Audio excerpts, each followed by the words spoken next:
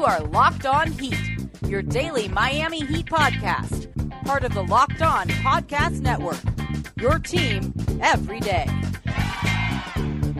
All right, welcome into a Wednesday edition of Locked On Heat, your daily Miami Heat podcast, part of the Locked On Podcast Network, the only podcast that breaks down every Heat game, news item, rumor, and more. Thanks for listening on Apple Podcasts, Google Podcasts, Spotify, or on our favorite new podcast app, Himalaya. My name is Wes Goldberg, and I'm here with David Ramil, and we're continuing along with our exit interviews. Yesterday, we posted our episode on Justice Winslow. Today, we're talking about Goran Dragic. We'll go through some of the pros and cons of his season, talk about where he can improve this summer, and then ask some key questions about his future. Let's start with the pros, David, and hard to do with Dragic, who was on and off injured all season long, never looked completely healthy this season coming off of that Euro Cup run. That was really awesome for him in his career, but kind of seemed that might have put him behind the eight ball as far as his conditioning was concerned at the start of the season.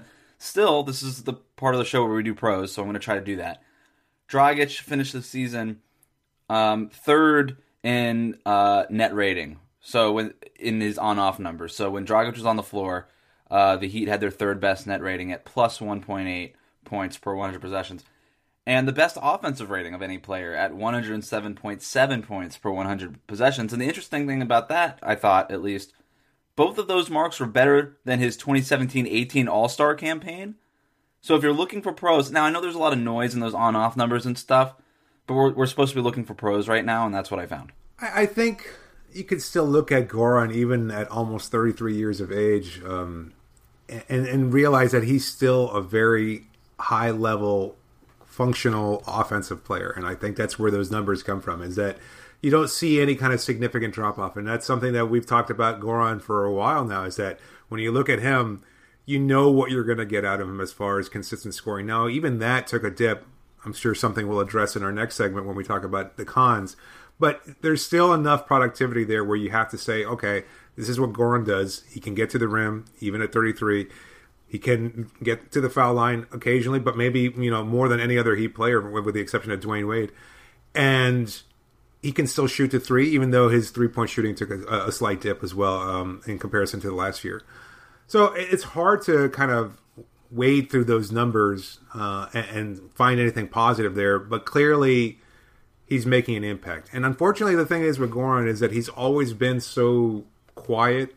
Like, he could have a 30-point night, and you may not know it. Even during that stretch in, what was it? I want to say it was February, March. I think maybe even early March, where he had that impressive run where he was scoring at such a high clip and he was shooting the three ball at such a high level. Most of that was a little quiet. I think with the exception of like that an outburst here and there, or one game, I can't remember exactly which one it was.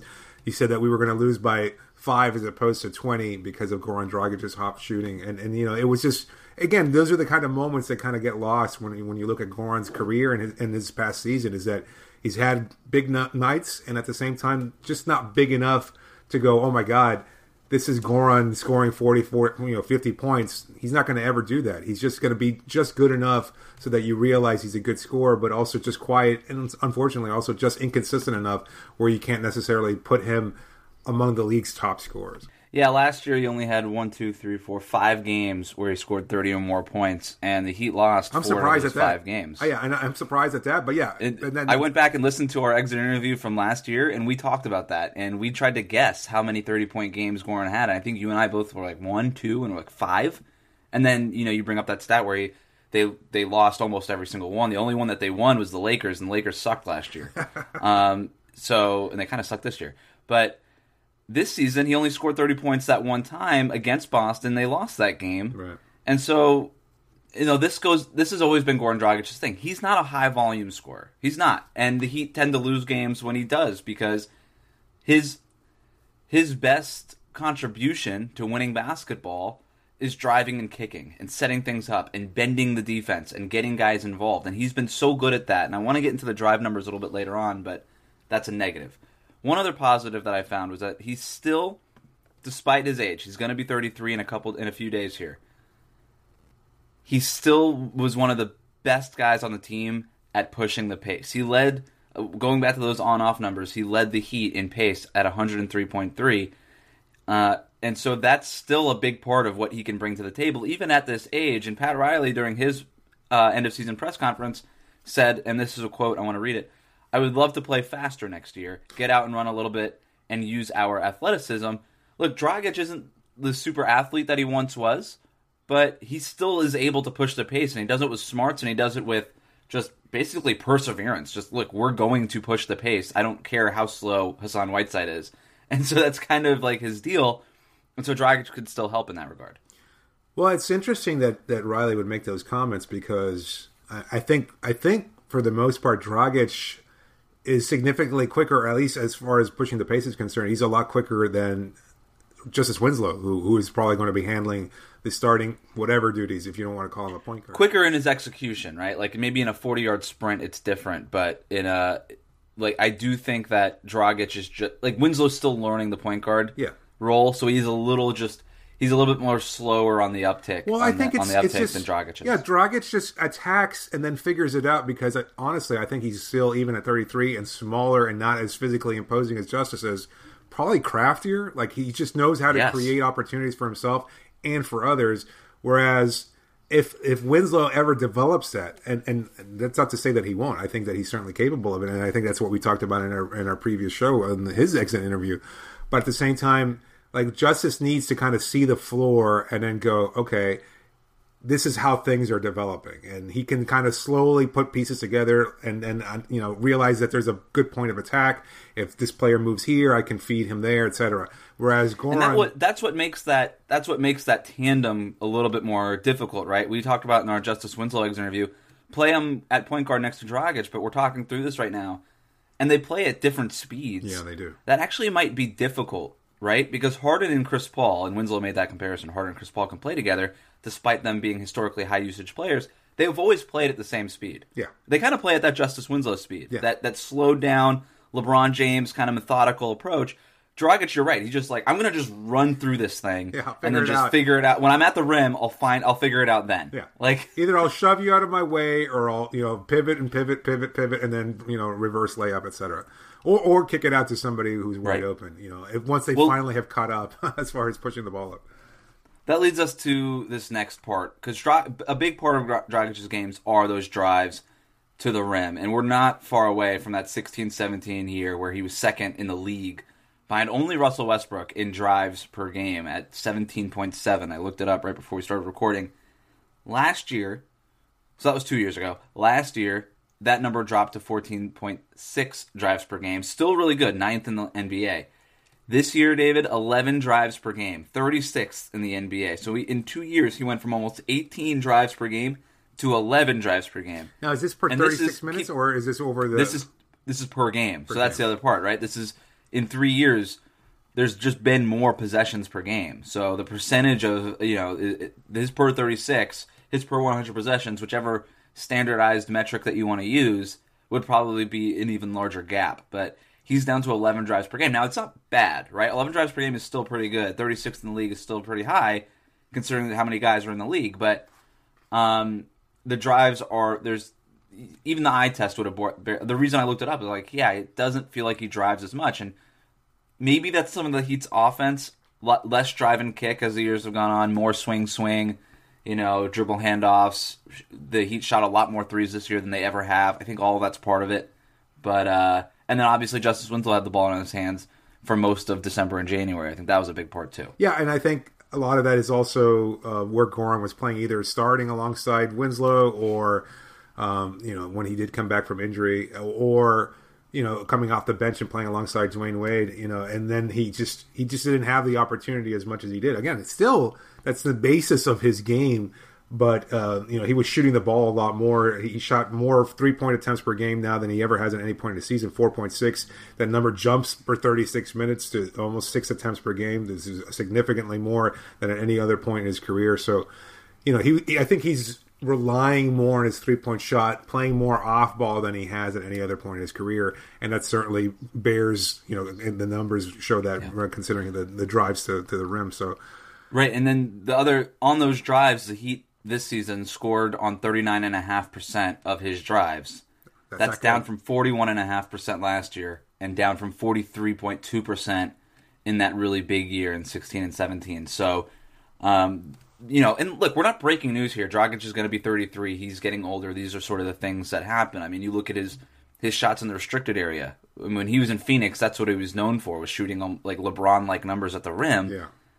This year, he shot 56.3% in the restricted area, which was down from 59% last year. That's been a steady decline. That drumbeat has just been rolling. But again, nobody. It's not really a reflection on Dragic. It's just that's what happens when you're a 33-year-old point guard. You're aging. Those are the sort of numbers that go down. But we do think that he's been a more reliable 3-point shooter. You mentioned earlier his 3-point shooting clips have gone down a little bit, but I think you can attribute that more to injuries than anything else. But since his days in Phoenix and his early couple years in Miami, he's become basically a 38% 3-point shooter over the course of the last 3 years. So he's a good 3-point shooter, and that's, I think you're right. He's going to start to move closer to that 3-point line. Probably still do some of those drives. The drive and kick will always be a part of his game. That's just who Goran Dragic is. But you don't want to see it dip a lot lower. Like, the days of 17 drives per game are never coming back. But 10, 11 drives per game, that seems about right. And maybe I would actually expect that to drop a little bit more. A lot of that has to do with where he's going to play in this lineup. And I think we'll probably address that a little bit later in the show, but I think both of us expect him to have an off-the-bench role. Yeah. Yeah. Well, that's a good segue. So let's go into that. We'll talk about that. We'll talk about what he can improve on this summer and what he should be focusing on. But first, let's take care of some business. Wyze. We've talked about it 100 times already. Wyze is the indoor camera that does it all. It is packed with premium features that allows you to see everything from anywhere for only $20. Check on your home anytime with the Wyze app live stream in 1080p Full HD. Images so clear that you won't miss a thing. Wyze's mission is to create amazing smart home products that are available and affordable to everyone. Best of all, Wyze provides free, rolling 14-day cloud storage, and without any subscription, it's just $20 a camera. Easily check in on your kids, monitor your home in the middle of the workday, make sure nobody steals your blankets and cookies. And for just $10 more, Wyze Cam Pan gives you 360-degree coverage in under 3 seconds. Plus, Wyze works with Alexa and is accessible on your mobile phone from anywhere. All you got to do is go to Wyze.com/locked, to get the guaranteed lowest price. Wyze.com, WYZE/locked. Okay, so this is part of the interview where we ask Goran Dragic what we want him to do over the summer, right? If you're the Heat's front office, you're sitting down, let's review the season. We just did that. And now, what are your summer plans, Goran? I think the first and foremost is go get healthy, because he only played in 36 games this season. Obviously the low for when he was in Miami. So go get healthy. Go get your body right. I also don't think that's the nature of who Goran is. Like, I think he is just a tireless workhorse. And so it's going to be difficult for him to kind of just sit back. I don't know if he has that off switch, and I don't know what his training methods are. I know he's a big proponent of heat culture and trying to stay lean and keep your weight down and things of this sort. So you wonder what the future holds for him, at least the immediate future. But clearly he needs rest. Like, he just has not been 100% since Euro Cup, and he still works extremely hard. Like, I remember at Media Day last year, he talked about having a summer off and being able to enjoy it, etc. And it still led to injury. So, he needs to figure out something, because age is clearly catching up to him, and it's a problem. And I'm not sure what the next step for him is, as far as being able to recover, being able to be a player that you can rely on, as far as just being able to be on the floor for more than just 36 games. Like, I mean, we might start seeing a very, very slow decline here as far as, the number of games per season that he plays, and at 19 million per, that's going to be problematic. Now, I know the contract is a situation that probably will be resolved. Well, it may not be resolved this summer, but I mean, it should be something that him and his agent start to consider pretty strongly. Yeah. So, I mean, that has to be a part of the discussion, because if he's a decision has to be made this summer too, right? Yeah. That'll be telling in and of itself. I almost wonder. He seems to me to be like just one of those gym guys who likes to lift. I could see him being really into back day or something. You don't? No, I don't think he lifts. I think that's part of the problem. I think he's just like running, like cardio. Like, I bet you that kid could probably run the marathon, That's what I was. Do more of that. I almost think like don't. I almost say don't lift the weights because I feel like that you're just don't lift weights. Like no powerlifting, no bench press, none of that stuff. Like don't tear up your muscles. I would do almost like that Tom Brady regimen where it's just broccoli and resistance bands for an entire summer and just do that. You know, with Dragic, I think he could really benefit from. Strengthening ligaments, strengthening just, muscle tissue, but not necessarily getting yoked, not going out there and trying to add muscle, because he's a big point guard. Like, he's already adequately built. It's just strengthening, like, just, the little nuts and bolts there in his body, and then just staying off the basketball court for a little bit. Just don't get on the basketball court, don't draw any contact, get healthy, and just start doing the old man type of workouts again, like Tom Brady. Just whatever his thing is, do that because he's playing in the NFL until he's 40 and he doesn't lift weights anymore. Yeah, but he doesn't run either. Yeah, and I hate him. But other than that, like, just go do his stuff. I don't know. I mean, I don't think the comparison is a fair one, but at the same time, like I don't know. With Goran, he needs to do something differently.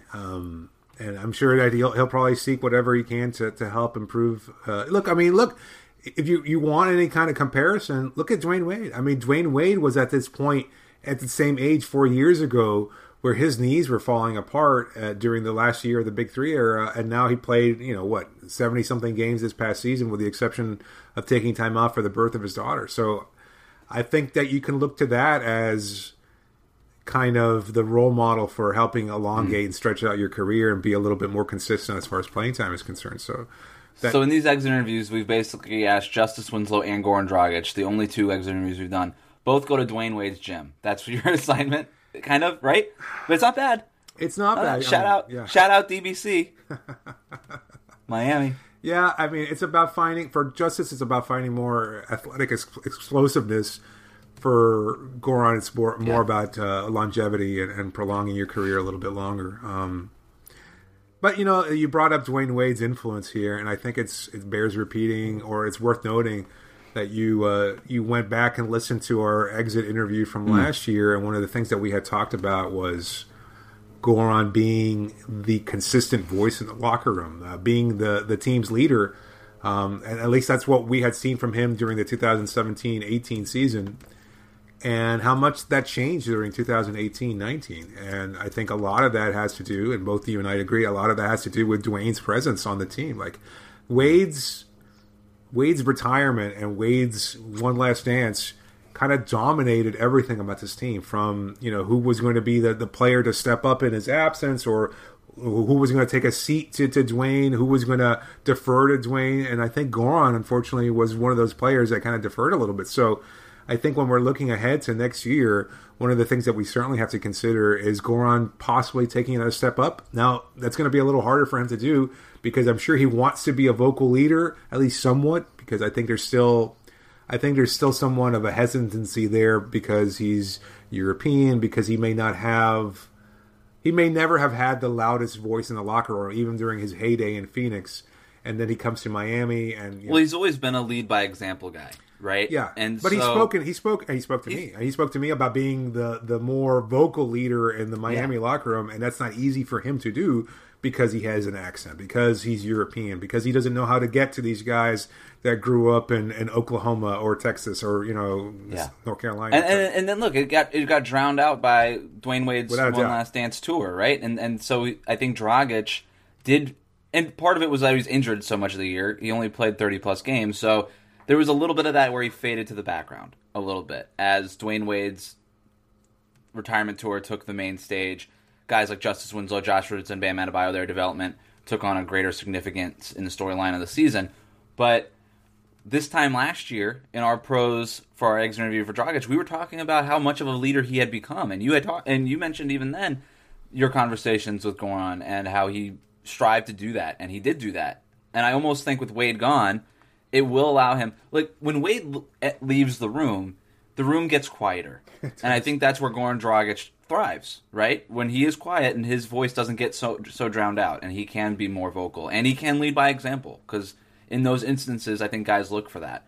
So I think Dragic will take on a bigger leadership role next season, even if he is coming off the bench, which does lead us to our next segment here, our key questions for Goran Dragic. Let's do that after the break. All right, so some key questions for Goran Dragic going forward. Our key question last year was, what is Goran Dragic's trade value? I think that's one of our key questions this year, David, but before we get to that, I want to bring up something that you said on last year's exit interview. You said, quote, "You have to start considering that within the next year or two, a bench role might be what's best for him," end quote. So you were ahead of this. You've always been kind of on the Dragic maybe coming off the bench thing. I got one right, do man. we think do we think it's time? Do we think it's time for that? As far as him coming off the bench, yeah, I think. Yeah, next year. Yeah, without a doubt. I think he flourishes in that role, to be honest with you. I think we're going to see his playing time decrease, and I think this is the perfect opportunity for him to be an energetic offensive boost off the bench. Without Dwayne there, to be honest with you, we're going to need that off the bench. And so I think as capable as he is playing alongside Justice Winslow, albeit at a different pace, he comes in there and injects this team with a different energy. I think Spoelstra will be challenged with determining the right rotations, because I think obviously you have Goran in there, and then you're going to bring Whiteside off the bench, and again, that's completely different paces as well. So you have to kind of figure out who kind of how do you stagger your starting lineup. I think Jay Rich probably plays more effectively with Goran than Justice does. So we've seen chemistry with Dion and Goran. I wonder if that's going to be the case next year as well. I mean, again, a lot could change depending on whether or not any kind of major roster moves are made. But I think as far as Goran specifically, it feels to me like he's much better as a bench player at 33 years. And that's not a knock either. You need quality guys. Mm-hmm. I mean, look at Lou Williams. He's never been a starter, and yet he's carrying the Clippers into a playoff victory over Golden State. And I think that's a big part of it. I'm glad you bring up the Lou Williams comparison, because a guy like that, and Dragic and Lou Williams have very different games, Sure. but they can both break down in a second unit defense really well and create stuff for their teammates. That they both have in common. And you see what Lou Williams plus Montrezl Harrell for that Clippers bench unit can be such a boost for them. And the Clippers and the Heat are very similar in lieu of a superstar talent. You need those little extra advantages, and Miami's bench was not necessarily an advantage for most of this season. It was towards the end, a little bit on and off, but for the balance of the year, not really, not necessarily. And so if you can put Goran Dragic in that spot, look, we saw in 2016-17 what a two-man game can do for a bench between Tyler Johnson and James Johnson, the brothers Johnson. Remember that, right? Yes. That two-man game completely anchored that second unit, and that was a big advantage for Miami in that 30-11 stretch. The Heat didn't necessarily have that this year, and you're right. Dragic could be a key part of that, but they need the second guy. That guy is not Whiteside because of all the things you said. So it could be Bam. Do you bring Whiteside back in? Could be Bam, right? Do you bring Whiteside back in as a starter and bring in Bam? I don't think that's the right option either, because you need to lean into Bam Adebayo. So I do think if you could trade Whiteside, you do that. You don't necessarily need to replace Whiteside with Dragic's running partner. But I do think you need to move him, because if he's not your second unit guy and he's not your starter, then what is he? And in that trade, either you get somebody who would work well with Dragic, right? He's not necessarily a pick and roll guy, but you could see a pick and pop thing work for him. Somebody who could set really good screens on the perimeter that sets him open for drives and kicks, something like that. He did play really well with Waiters, maybe just a second guard. You have a 1-2 punch there. But I do think it needs to be maybe a big in him. I almost wonder if it's James Johnson, healthy James Johnson and Dragic off the bench. James Johnson sets good screens. If he gets that 3-point shot going a little bit more, he's respected from the perimeter. He's active. I think that works with Dragic. They like to play at a similar pace. James Johnson likes to get up and down. He can handle the ball a little bit.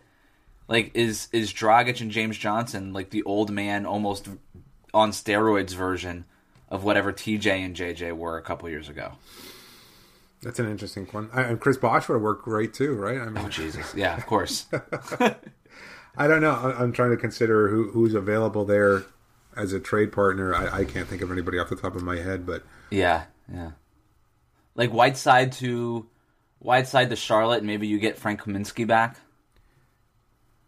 And so you have Kaminsky as a pick and pop guy with Dragic. Kaminsky came on strong towards the end of the year. He became a really important thing for Charlotte. He's restricted, right? Yes, I believe he is. So yeah, if you sign and trade, then you're capped out. They might renounce his rights and make him an unrestricted free agent. And I know he's great friends with Josh Richardson, actually. I think they're represented by the same agency. Oh, really? So I wonder if there's a connection here. I don't know. He's a Chicago Didn't Justice guy. beat him in the thing? Pardon? Was that Justice's team? Yes. Beat him in the... Yes. Yeah, okay. Ja Okafor. That's right. He's from Chicago. I wonder maybe there's an opportunity to back up Lauri Markkanen in Chicago. I don't know. Frank Kaminsky's from Chicago? Yeah, I think so. Oh, yeah. He played in Wisconsin, but he's a Chicago guy. South Side. One of the other questions for Goran Dragic is, what is his trade value, just like last year? Because he is technically an expiring contract, or could be, if he decides to pick up his option for $19 million next year. I still expect that to be the case. I do think, because if you look at his numbers, he went from 17 points per game to 13 points per game this last year, only playing 36. Like, if you're Dragic, and if you're Dragic's agent, you got to think, like, okay, we can only go up from here. Our value is at an all-time low at this point. Why would we opt out?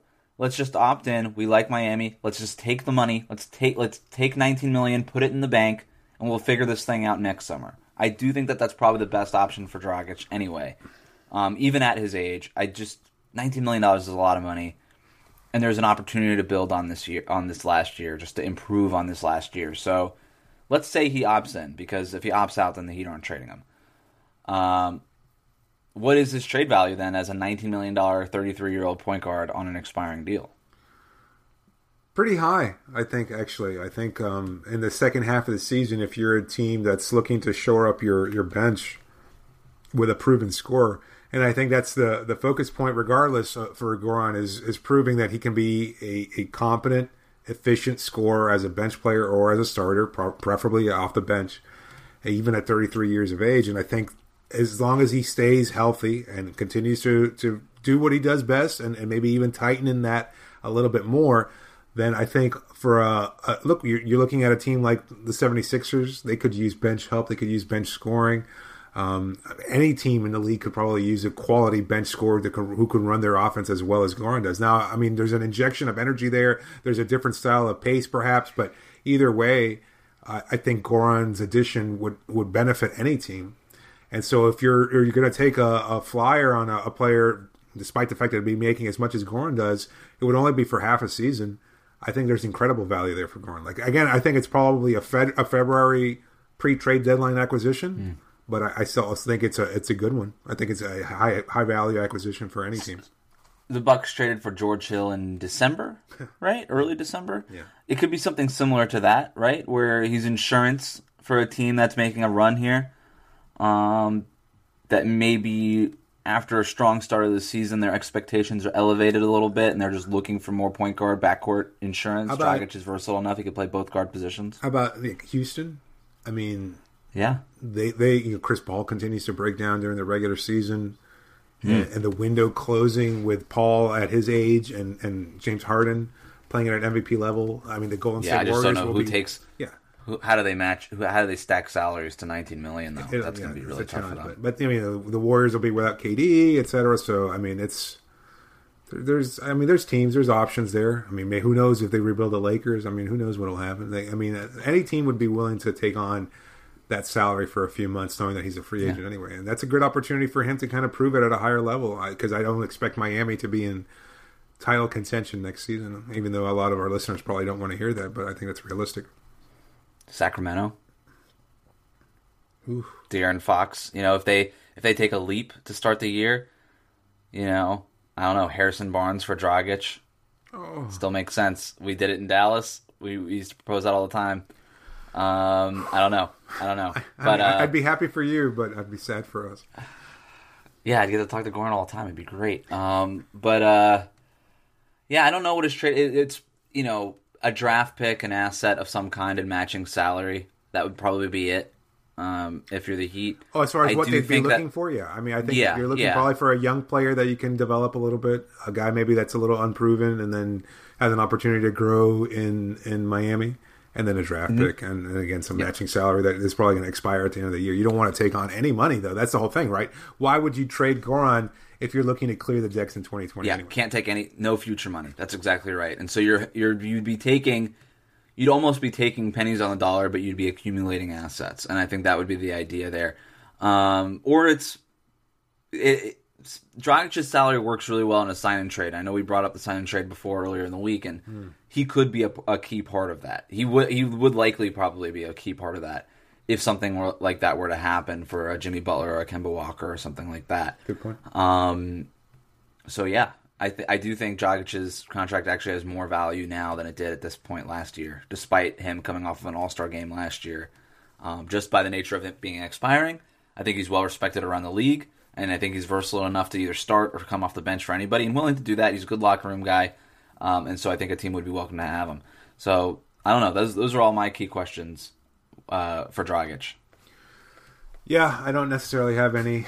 I wonder whether or not Miami will start to actively shop him around or anything like that. Like, I don't know how this team is going to fit in because, it's kind of hard to project what this team will be like next year, knowing that some changes are likely to happen over the summer. As we're recording this now in April, I mean, this team could be very, very drastically different by late June following the NBA draft. So if that's the case, we'll have to wait and see what Goran's role in this is. But if they start, do you think he's on the team this time next season? This time at the end of next season? At the end of next, he'll be a free agent. But I mean, do you think he'll be coming off of a season where he played for the Miami Heat? Yes, my tendency is to think yes, that they will be resistant to move him unless it's for the sign and trade option to acquire another superstar player. I think they're going to trade him. I don't know why. I think when Pat Riley talks about sweeping changes, okay. I don't know about pennies on the dollar, but just something that makes more sense. Riley talks about sweeping changes. I do think it's time for him to adjust the window to whatever it is that whatever that window is for Richardson, Winslow, and Bam. Dragic doesn't fit into that window, and he's like we just said. I think he can be moved. I think he's easily movable, and so depending on what they can get back, I do think that they'll move him and get something that just fits into that window a little bit more than Dragic does, and so I tend to think, if indeed we should expect sweeping changes, Dragic does seem like maybe the most likely guy to get moved, only because he is so movable. I would say that they probably would prefer moving Dion Waiters, but he's less movable.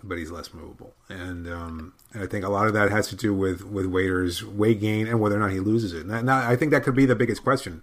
I think you'd be more open to trading away Goran if Dion comes back in excellent shape, and if he proves to be the kind of player that they offered the contract to a couple seasons ago. If that's the case, then maybe you could say, well, okay, now we're a little bit more willing to move Goran, and that's unfortunate because, again, one of the things about Goran is his comfort level in Miami and how much he wants to be here. So I wonder if they'll coldly trade him away unless it's to a contender. That's another thing too. I mean, you don't always get what you want in the NBA regardless. So, I mean, whether they're willing to move him or not, I mean, it's tough to say. I'm sure they want to do right by him. They cut bait with Rodney McGruder, who they freaking loved. So this team is that's a little harder though. That's a little easier to do because you can't pay him, you can't re-sign him anyway. So why not give him a good opportunity to kind of show what he can do with that Clippers front office? I guess, yeah. All right, well, that's all we have for today. Thanks for listening. Remember, you could subscribe to this show on the new Himalaya podcast app, as well as Apple Podcasts, Google Podcasts, and Spotify. And when you get in your car, tell your smart device to play podcast Locked On Heat. You can connect with us on Twitter at Locked On Heat or email us at lockedonheat@gmail.com. Get your questions in for our Friday mailbag. Thank you for spending some time with us today. We'll catch you next time. And thanks for joining me, David. You got it, Wes. Wrap it up,